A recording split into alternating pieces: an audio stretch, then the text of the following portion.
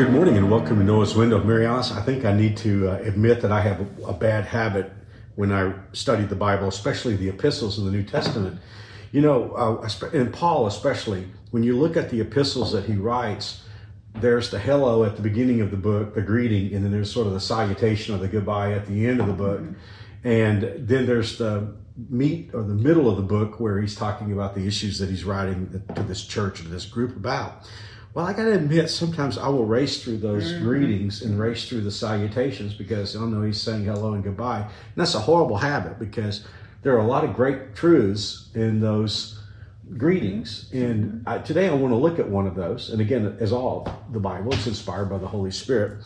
But there's a phrase that I know I must have just read over and over. It's larger than a phrase, I guess. It's really a sentence. But I was reading it recently and it just stood out to me. So I'd like to read it, talk about it for a moment, and I'd like to get your take on this. This is in 2 Thessalonians. Now, we know we covered this the other day. 2 Thessalonians is focusing primarily on the end time. It's where we learn a lot about the Antichrist and the tribulation period.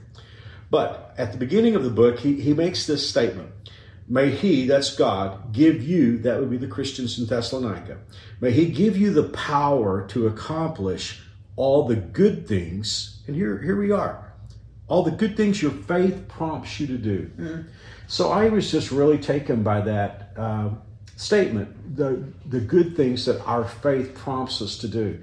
You know, faith is not a passive, it's not a passive thing, is it? No, it's something that we live out. Yeah, and so if we do have faith in Jesus Christ, as I'm sure all of us know us when to do, that faith is going to prompt us to do things. It's going to prompt us to, well, I mean, you can just talk about all the things that faith would cause us to want to do. I mean, you look at the people who had faith in the Bible. You read Hebrews chapter 11, and the Bible says, by faith, this person did something, you know, by faith, another person did another something.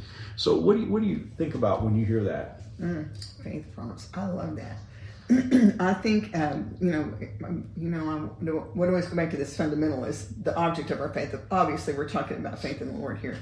But if we believe what this Bible teaches us, and if we believe that God is who he says he is, and that we are who he says we are, then that tells us how to live our life. And our faith is going to prompt us to live our life in a particular way.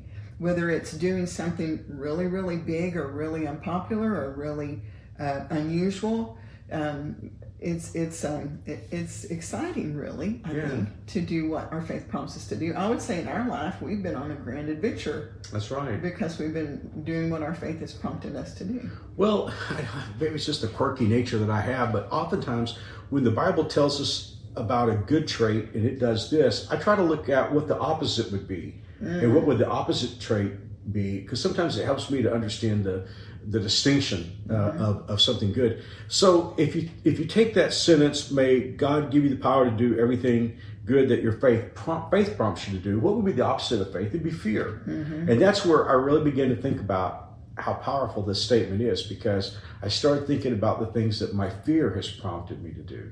I think most of us kind of live there most of the time. Because fear will prompt us to do hurtful things, That's right. self-harmful things sometimes. And most of the things that we're afraid of don't even ever happen. That's right.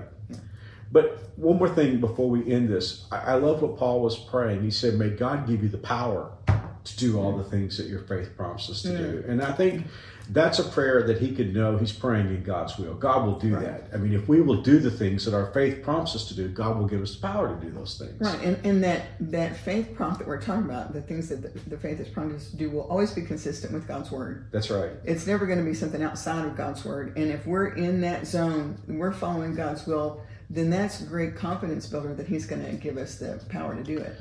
Well, we don't usually have homework on Noah's Window, but this would be a good one to have some homework for, because I think it would be good, first of all, to look into our past and ask ourselves the question, what are some of the things that my faith has prompted me to do? You know, for some of you, it might have been to volunteer at church. It might have been to reach out to someone who was in trouble. I mean, we can just go up and down the list of things that our faith has prompted us to do.